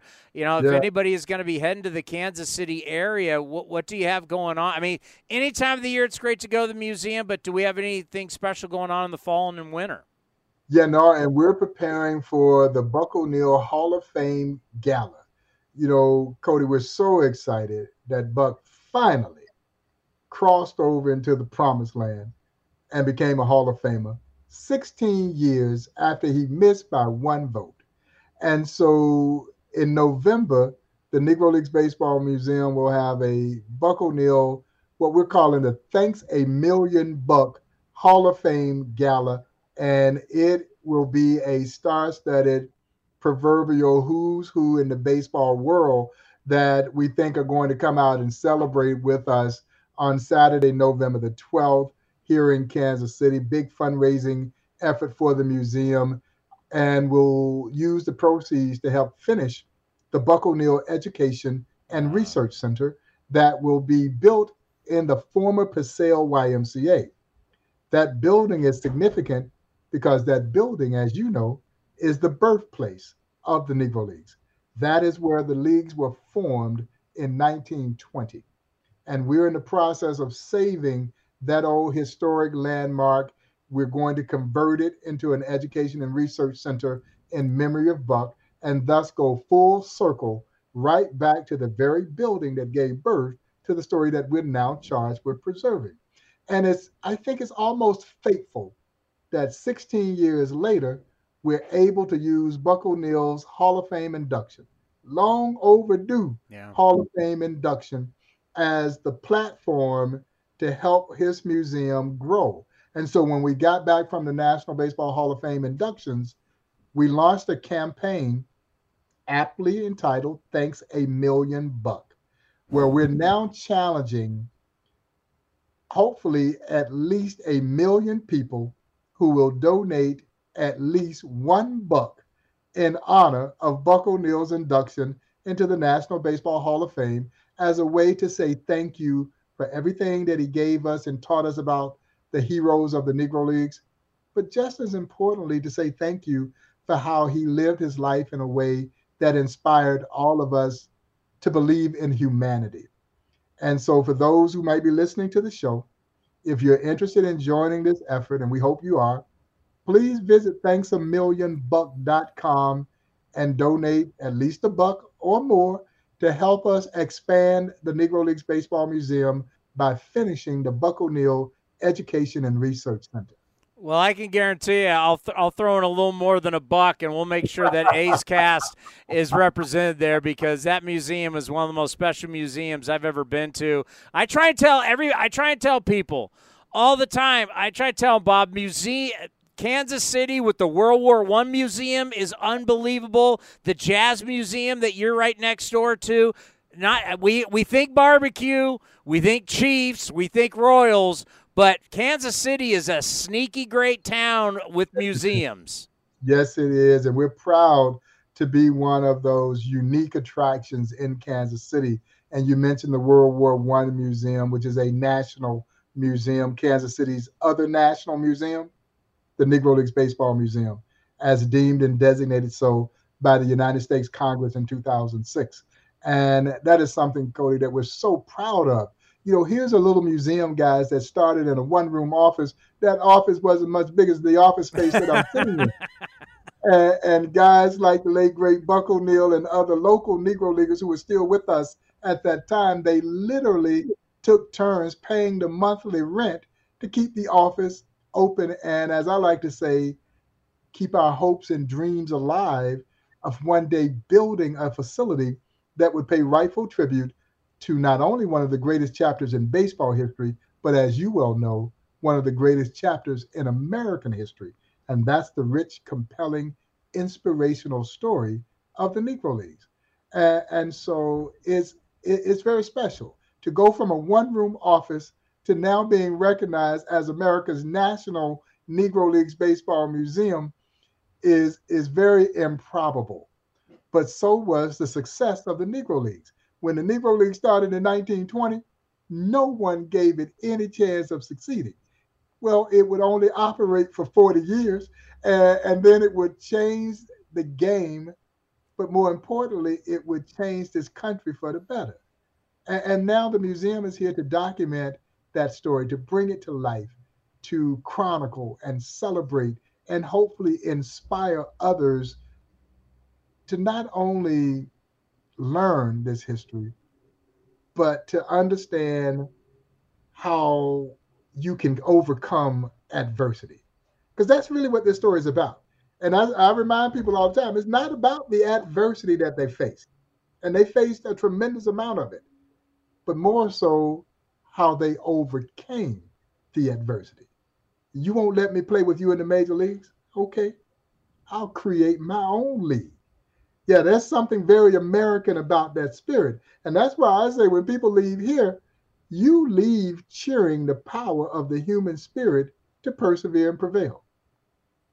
There's no doubt about it. It's a very special place. You're a special man. Your museum's a special tribute to baseball, to the United States of America. And I tell everybody, if you get to Kansas City, it is a must-go. Thank you so much for your time. We got Dave Stewart waiting in the wings.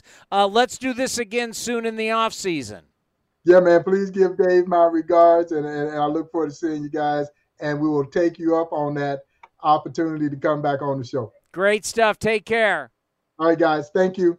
Bob Kendrick, the president of the Negro League Museum. Truly, it's an incredible place. And if you ever get an opportunity, Dave Stewart, A's Hall of Famer, and now retired number 34 forever with the Oakland Athletics, joins us here on A's Cast Live. And Stu, I got to tell you, Sunday, it was just special in so many different ways.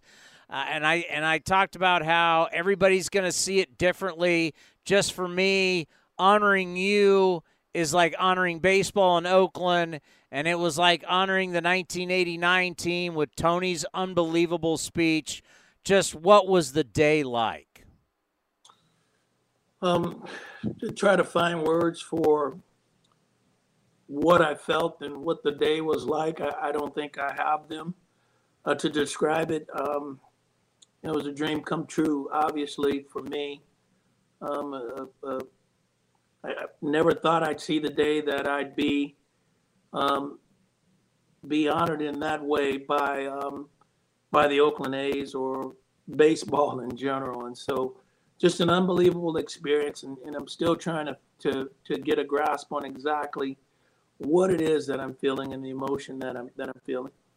Yeah, I can see that. Like, it may take a long time, but I just hope you know from us looking down at you guys, it was magical. It was absolutely magical. And if you're somebody who's an Oakland A's fan and you grew up with that team and grew up with those players, I just wow. I don't think you could script it any better. It was just that good. Well, definitely we had we had a nice group of people there, that's for sure. My old teammates, my manager, Sandy Alderson, Walter Haas, Wally Haas. And even later on, I saw Mr. Fisher there. And then obviously at the beginning of the day, Dave Calvin was on the field as well. And so you can't ask for a better group of people, family, friends, fans, extended family. It was just a great day.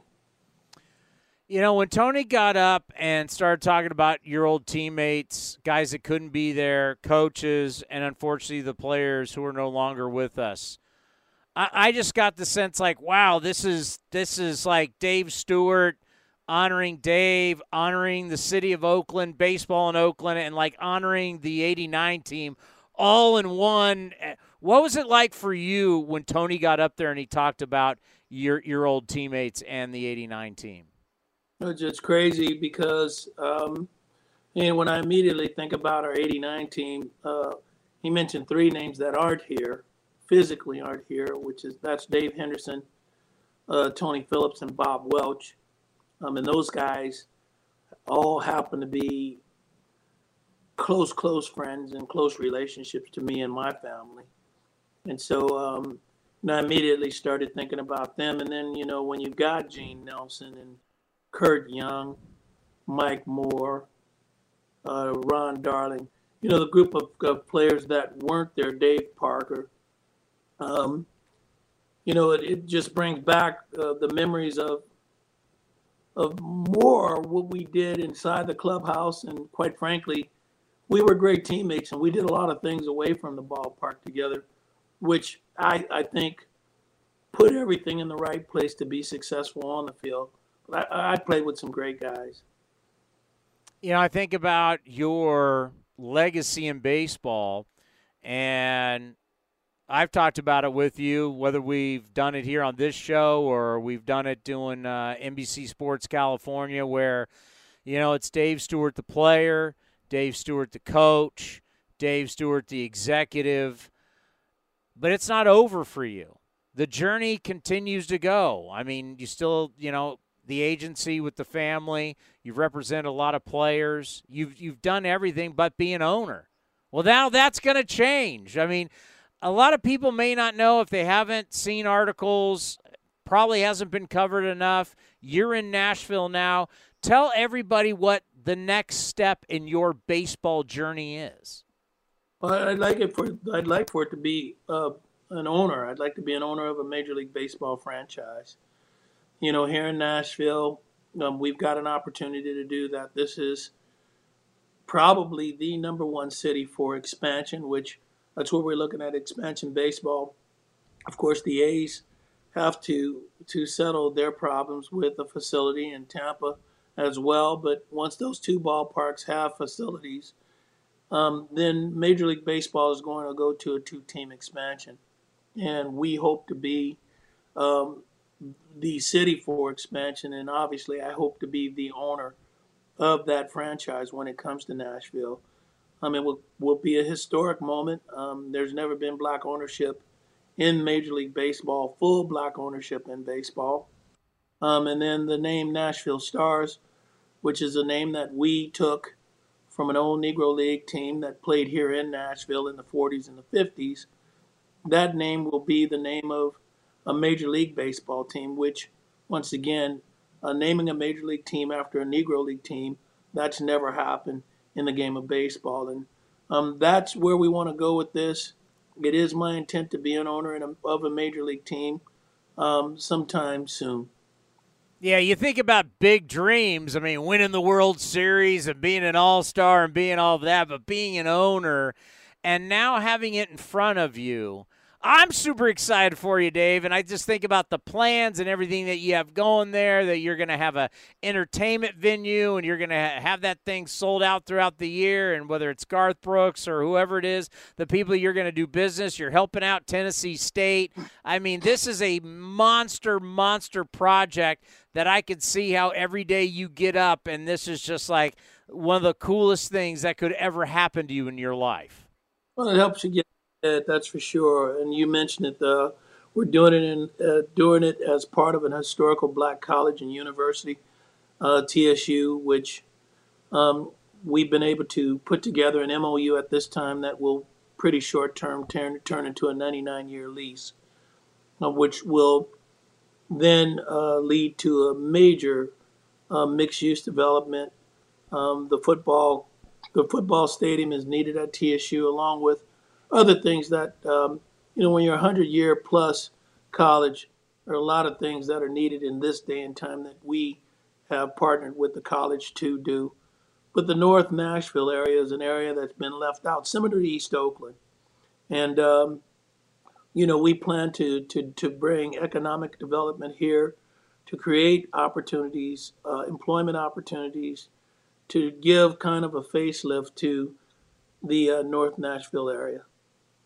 How much everything that you've done to this point, as I just mentioned I basically just mentioned your resume, right? Everything you've done from agent, front office, player, coach, you've done it all. How much are you utilizing that to help you with where you are now? Well, I do know this because I've been in every aspect of the game. I mean, the only thing I haven't done is manage a baseball team. I think that the commissioner looks at that favorably. My knowledge in the game, being a part of the inner workings of how a baseball team works, attending owners' meetings, general managers' meetings, winter meetings, all of that, I think, has prepared me for this period of time. Yeah, it's going to be unreal, and I know we're all waiting, and that's unfortunate. Is that just the toughest part about knowing what this can be, what it will be, but you do have to wait. You have to have patience. That is the difficult part. It's going to be, probably a 3 or 4 year process before we even get the opportunity to be called a baseball organization. But in the meantime, we will be doing good things, great things, in the city of Nashville, North Nashville, for the college as well as the surrounding areas. When I think about what you're doing now back here, whether it's Brody Brazil or myself and we're sitting with you doing TV, how nice has it been to kind of reconnect that way with the fan base where we get to see on TV every day breaking down the team and the organization you love? Tony, I like talking baseball. You and I, we've sat around, we've talked baseball, we've talked different aspects of baseball. But the great thing for me is having a fan come to me and say, man, we really appreciate what you talk about on television, and you give us a better understanding of the game. And, you and Brody, you guys look like you have a great time when you're doing it. We're in a period of time when the team's not playing very well, but it's entertaining to watch you guys. It doesn't make it so bad. Those are the things that make the job worthwhile for me, having that opportunity, one, to kind of put you in my front room and talk about the sport that I love, that I'm in love with and have been in love with for over 46 years. That is the good part of everything that I do there at NBC with you and Brody and Shooty and Bip. It's just great being a part of the NBC family. Yeah, and you even had great banter leaving the studio at Giants fans as you leave in San Francisco. There's a, we, my home when I'm in town is a place called the Hotel Via. And walking from the hotel to the studio, there's a couple of spots on the corner, eating places and drinking places. And the Giants are in town right now. So if I was working at this moment, I'd have to walk past those fans. And, man, we have a good back and forth. Yeah, they're actually classic stories. Hey, Stuart, what about those A's? Not doing so good now, are you? But they always know you got them on 89. Yeah, but then, their comeback is, well, what about all the years we did it? So there's some good back and forth. But, whether you want to or not, I'm a kid that grew up on both sides of the Bay watching baseball. My first team was the Giants. My last team was the A's, and I played for the A's. And so, I'm a Bay Area fan. Well, being from Oakland, and I know whether we talk to Ricky about this or Bip Roberts or anybody who grew up in the city, I know how important it is for you to have the organization get its stadium. Just talk about how important it is to not only for your business venture, you need the A's to be healthy for Nashville to work, but also for your heart and your love, you need the A's to work here in Oakland. Well, Tony, once again, this is another topic you and I talked about. I don't think that the city understands, and when I say the city council is where this thing is sitting once again. I don't think that they understand the benefit of a $12 billion development in downtown Oakland at Howard Terminal. How good this is going to be for the city, the revenues that will be created by this development, the ability to put Oakland back on the map, the ability to have people come across the bridge to this side of the bay. For that matter, to fly into Oakland and stay in Oakland versus flying into Oakland and going across the bridge to find everything that you want to do for entertainment and meals across the bridge. This is a tremendous project. It benefits the Bay Area. It's going to create revenue and jobs for the Bay Area. I just don't know how you missed the boat on that. Yeah, the insight that a lot of us don't know, and that's why I think it's big when you talk about it, because you're trying to do it in Nashville. You want to get done in Oakland, so I think it's very powerful. And I think one of the things in the ceremony, we just talked to Bob Kendrick about this, that really came across. I know all these years that you've done stuff for your community, you're not doing it for recognition. You're not doing it for someone to pat you on the back. You're doing it because you care and because you got a big heart. What it mean to you, though, that we talked everything about how great you were as a player, but we always, there was a lot of mention of who you are as a man and what you've done for people off the field. How much did that mean to you? Well, it means a lot. I received a lot as a young man growing up in the Bay Area. Being a part of the Boys Club, which is now the Boys and Girls Club, playing Little League Baseball at Greenman's Field, Arroyo Viejo Park, Bushrod, Fruitvale Field, Washington Park, San Leandro Ballpark. I can name all of the baseball parks that I played at in this Bay Area and across the Bay for that matter.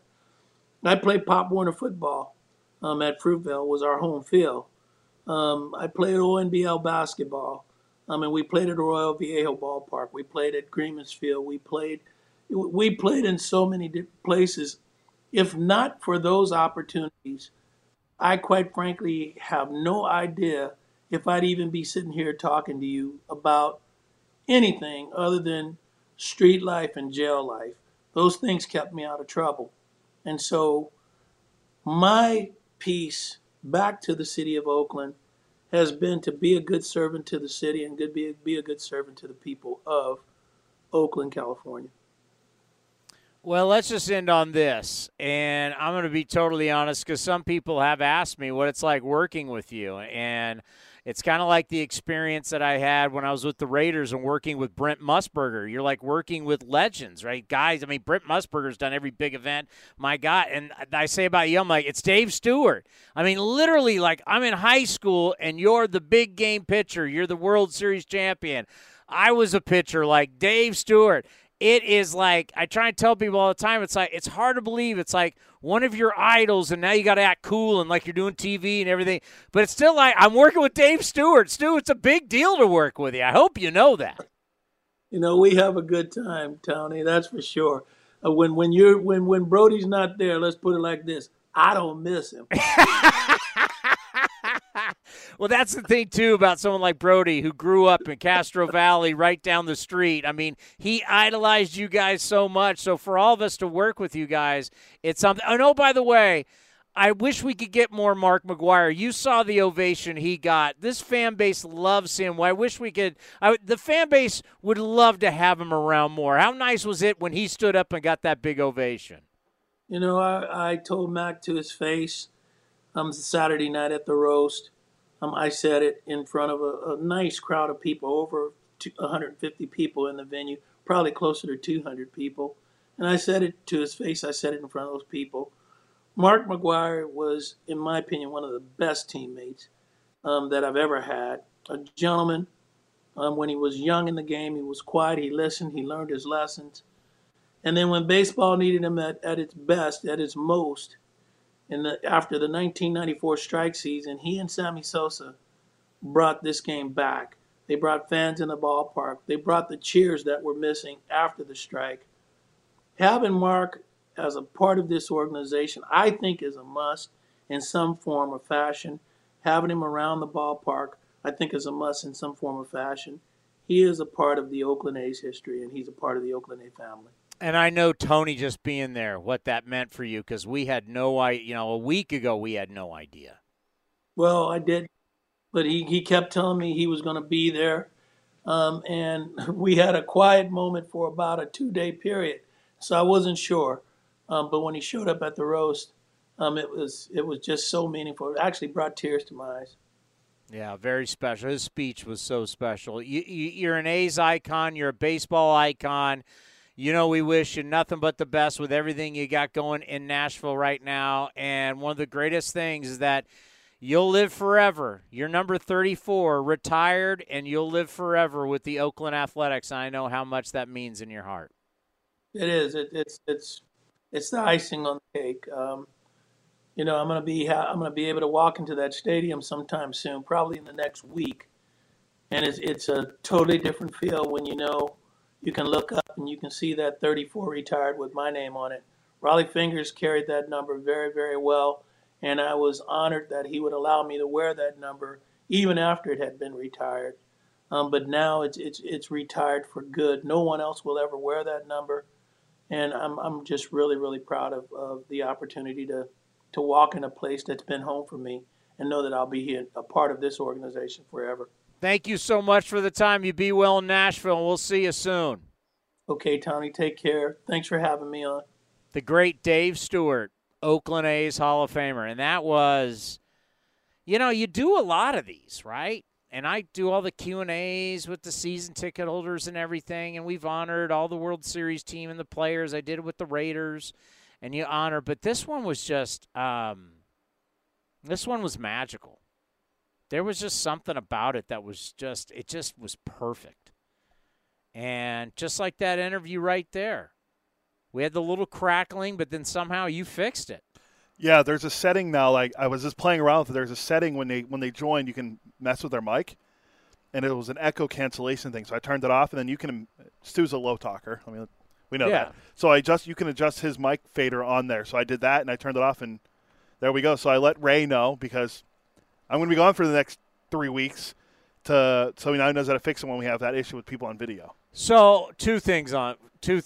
One, I got to tell you, it is like every single time when I go in and do NBC and I'm doing it with Stu, there is the, oh, my God, it's Dave Stewart.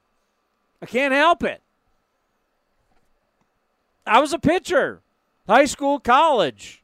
Dave Stewart was one of the guys, right? I mean, it was Stu. And you're just sitting there, and you're talking, and he's asking your opinion on stuff, and the whole time you're like, wow, this is Dave Stewart. You know? I mean, I felt the same with Jose Canseco. I feel the same way when I sat down with Dennis Eckersley or Ricky Anderson.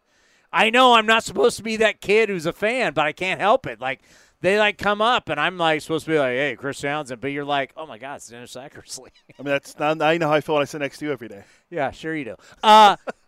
Who schedules their – number 2, who schedules their honeymoon? Who takes a break like this during the season? Well, it worked out perfectly with the way the season's turned out. We were originally supposed to go to Japan. You know, during the baseball season, you don't make plans like this. Well, honeymoon's different. Sorry. Why is it different? I'm wired differently. Why is it different? We were supposed to go to Japan. No one takes vacation during the season. Are you sure? I've seen a lot of people take vacation. No, that works on the broadcast. You're around the broadcast. You're not supposed to leave until Someone after get the me season. Ken Korak on the phone. No. Those are rest days. That's not vacation. He's not going to Maui. He might be playing golf with me, but that's a whole nother ball. And don't even try and throw the Masters at me. And let me tell you why you can't. You weren't even here for opening day. I was here. I was here grinding. That wasn't vacation. That was going to another sporting event. And that was my 50th birthday. That's something special that happens one time in your life. Well, some people it's only once for getting married, but this is my second. Yeah, time. I was going to say, this is his second honeymoon. No. Not so special. I didn't do a honeymoon the first time. Doesn't matter. Second marriage. So what, like 5 years when you're on your third, all of a sudden it's going to be like, I got to I'm going to the Poconos. Well, I mean, that's close to home. Real quick, because we only have a minute. Our people don't even know what the Poconos are. I know. It's very beautiful there if you want to go check it out. Flamingo Kid, check out the movie. We're supposed to go to Japan. What, we're done? We're supposed to go to Japan, but there was a lot of stuff going on in Japan this time of the year, so we picked it out perfectly. My wife has the entire month of September and beginning of October off. That's how long she is off, paid from Kaiser. So she's off. So we're going to Iceland for 8 days, and then we're going. Wait, we can't find nurses, but she's off for a month. Hey, when you plan this a year and a half, they have plenty of time to staff people to fill in. Wow. So 8 days in Iceland, 5 in Ireland, and I'll be back for the last homestand or last 3 games. I got to be honest with you. I heard Iceland, and that didn't say honeymoon to me, but you're saying it is. No, well, it's beautiful. It's beautiful there. I can't wait. I'm interested in pictures because I think Iceland. Cold ice. Yeah. So there's a lot of cool waterfalls, a lot of historic stuff we're gonna do. Can't wait. My wife wanted to go to Ireland, so I've never been there. She's been there, so we'll see. A lot of castles we're gonna go check out. Now, Ireland. Ireland doesn't say honeymoon to me. No, either. Iceland, I'm hearing you're telling me lagoons and stuff. Yeah, we're doing the lagoon next week. All right. What time's this game? 5:05, so 4:05 pregame. You know what's great about doing the show from the road studio? You can just take one headset. I just turn it on. I don't have to leave the field, walk up the steps. By the way, the elevator at the Coliseum was out for 2 days. Oh, good thing I didn't work those days. Oh. Now, the stepping part, not a problem, right? Need exercise. It's I've got places I got to be. I can't be late. If I'm late, the broadcast doesn't start. True. And then I had the season ticket holder event, and it was a mess. Stu, though, if there's going to be a guy that you're going to honor that's not in the Baseball Hall of Fame, because some organizations said, hey, you got to be in the Baseball Hall of Fame to get this, he's the guy. Yeah, just like the Giants did with Barry Bonds. He's not in the Hall of Fame, but they honored him. I get what you're saying. I'm not comparing them. I'm just Bonds saying there's a different reason why Bonds is not. True, but I would say Will Clark. Okay, good one. Yeah, Will Clark. They retired his jersey earlier this year, and he did his whole "I'm a Giant" and the fist pump in the air. I watched the speech. It was on TV one day, so I watched it. He's a really good speaker. So just listen to him talk about this. I'm telling you, I waited there my whole life for something like this. LSU guy. Right? No, Mississippi State. But he's from Louisiana. All I know is I had to work at NBC with Dave Stewart the day of the Will Clark thing and to watch everybody be so giddy over it. My question was this. Should I say this? We're running out of time. Should I say it? I'm going to say it. Really? Will Clark, you're retiring his number all time? Will Clark? Really? I made the argument that he's not even the best player to wear number 22 for the Giants. Who's the best number? Who's the other one? That'd be Pittsburgh Pirates legend Andrew McCutchen. Numbers very comparable. I'm not saying Will Clark wasn't a good player. He was a fantastic player, but retire his jersey type of like Stu, World Series champion, World Series MVP, All-Star. I mean, he's got it all. Will Clark, really? You're going to retire his number? I don't make those. That's Larry Baer and Just that's saying. their decision. I'm just saying. And I wasn't the only one saying that day. Stu didn't say that. I'm just saying there were other people. We were like watching all these because NBC's littered with giddy Giant fans, and we're just like, really? You're into Yeah. What's next? Matt Williams, Robbie Thompson, Big Marine. Robbie Thompson. I mean, he comes to the ballpark 9 times a year, so you theoretically could do it when he's there with Bob. I'm just saying.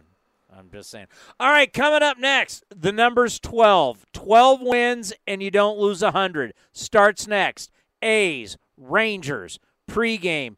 A's Total Access, brought to you by Chevron. Next, we'll see you tomorrow, 2 o'clock. Thank you for watching A's Cast Live. Okay, picture this. It's Friday afternoon when a thought hits you. I can spend another weekend doing the same old whatever, or I can hop into my all-new Hyundai Santa Fe and hit the road. With available H-Track all-wheel drive and 3-row seating, my whole family can head deep into the wild. Conquer the weekend in the all-new Hyundai Santa Fe. Visit HyundaiUSA.com or call 562-314-4603 for more details. Hyundai, there's joy in every journey. The Eno Saris Show is sponsored by Fieldwork Brewing Company. With 8 taproom locations in Northern California, Fieldwork brings you fresh craft beer direct from the source. Fieldwork will also ship beer direct to your door if you live in California. Visit fieldworkbrewing.com. The Coliseum has gone by many names, but none better than the Last Dive Bar. Hi, everyone. Ken Korak here, and my friends at Last Dive Bar are helping us celebrate our longtime home. Last Dive Bar has the most unique merchandise for all Oakland baseball fans. T-shirts, sweatshirts, the Ray Fosse line, and my personal favorite, the lights have taken full effect. Visit their website at lastdivebar.com or follow them on social media at Last Dive Bar. All proceeds are invested back into the A's Community Fund and their affiliated charities. Go to lastdivebar.com. That's lastdivebar.com. This has been a presentation of the Oakland Athletics.